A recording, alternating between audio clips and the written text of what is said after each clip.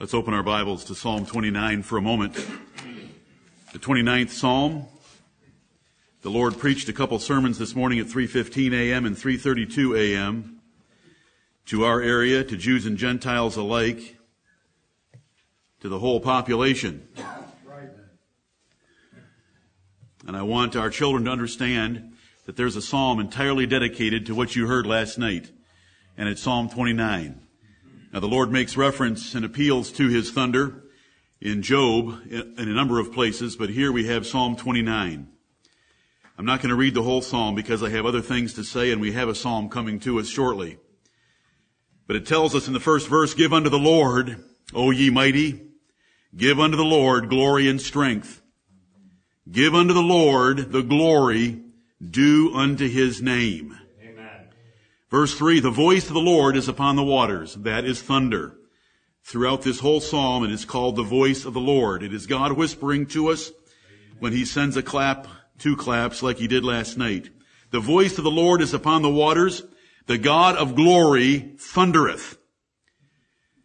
Verse 4, "The voice of the Lord is powerful. The voice of the Lord is full of majesty."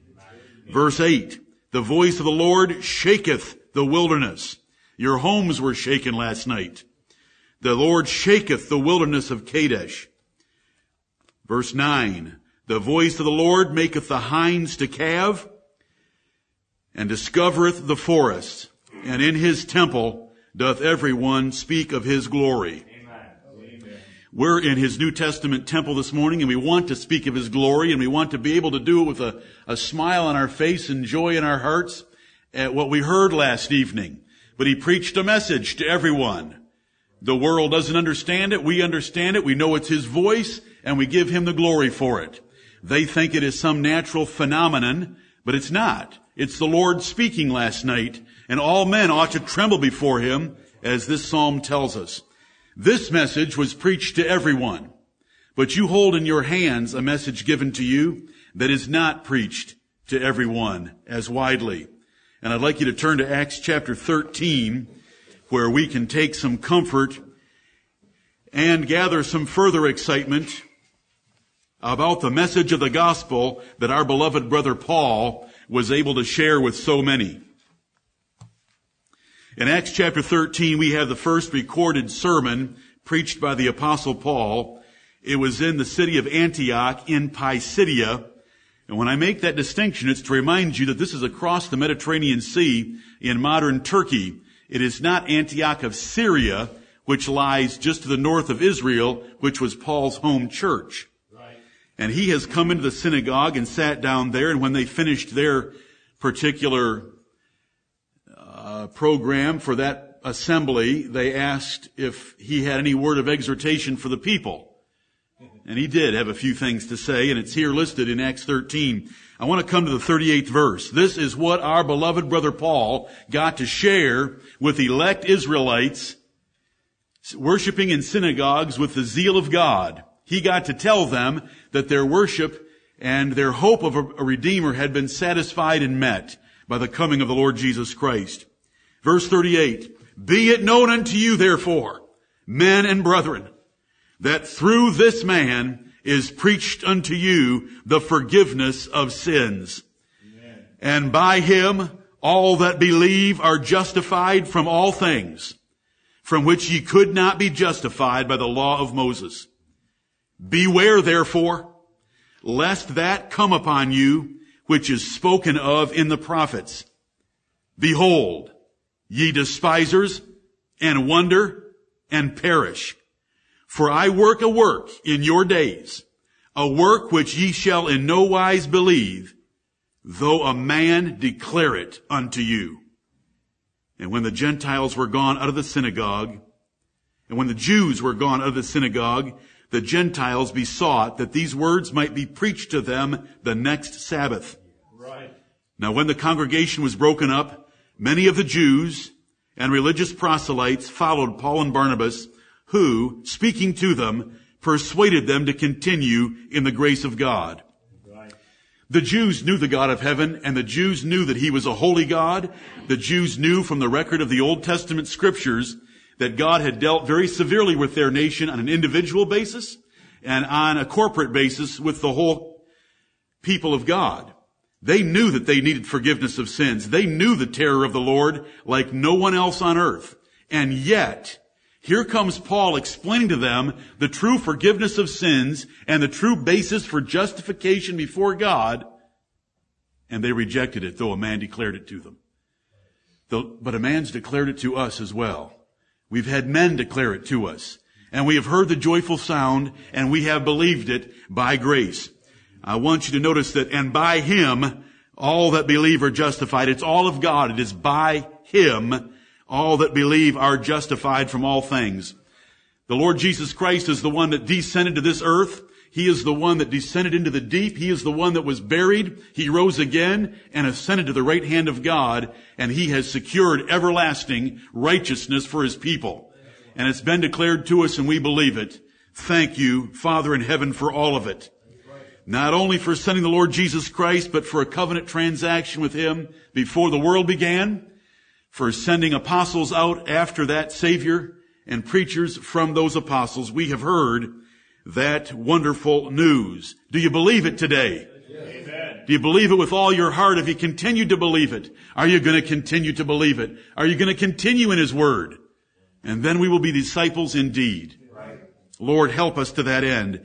We heard the power of God last night in those thunderclaps.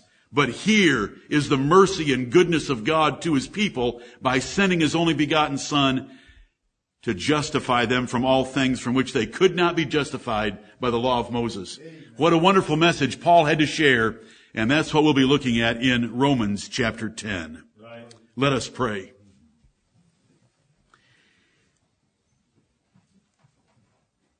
Our Holy Father in heaven, O Lord, we give Thee glory this day in this assembly. Thou art worthy of all our praise. The voice of the Lord is powerful. The voice of the Lord is full of majesty. The voice of the Lord caused this wilderness to shake this morning, and we bless Thee. And we shall speak of Thy glory today in Thy temple.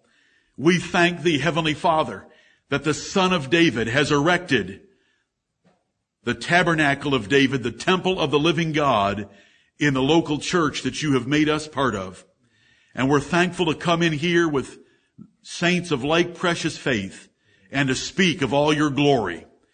But Father, we are more thankful that in the fullness of time You sent forth Your Son, made of a woman, made under the law, to redeem them that were under the law, condemned by that law, without hope.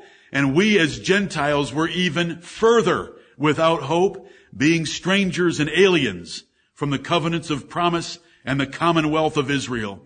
We thank Thee, Heavenly Father, that some of our brethren, those religious proselytes that assembled with the Jews in the synagogue of Antioch, heard the joyful sound and followed our brother Paul out of that assembly and heard that they ought to continue in the grace of God to truly be the disciples of Jesus Christ. O Lord, send that same message to us today. Convict us, convert us, and O Lord, lead us by Your Spirit to work out the salvation with fear and trembling that You have worked in us. Amen. Heavenly Father, we can do nothing without You, and we call upon Thee as we have already this morning, that by the power of the Holy Ghost, You will lift us up in our spirits out of the coldness and dullness and distraction of our lives, that we might worship Thee with all our hearts this day. Heavenly Father, we believe, but help Thou our unbelief. Increase our faith, O Lord, that we might see and lay hold of the Lord Jesus Christ and the forgiveness of sins and justification from all things that is through Him and by Him. Heavenly Father, let us have full assurance this day for those that truly believe and for those that are conforming their lives to the image of the Lord Jesus Christ. Let them know that they have eternal life. Let us cry, Abba, Father, by the grace of the Spirit within our hearts, as he sheds abroad your love for us. We thank you for the message, the news, the good news, the glad tidings of the gospel. Bless us to embrace them and to love them and to speak of those things to others and to live a life that would adorn that gospel by our godly character. Heavenly Father, we're thankful for the Lord Jesus Christ, for all that he did for us, that he rose from the dead and sits at thy right hand, ever living to make intercession for us. Preserve our nation, bless your churches, recover those brethren that have gone out from us. Help us to teach our children and grandchildren the things that you have taught us and convert them unto thee. And bless us in this assembly, for we dedicate all that is said and done to thee and to thy glory and the glory of thy Son, Jesus Christ, in whose name we pray. Amen. Amen. Brother Newell.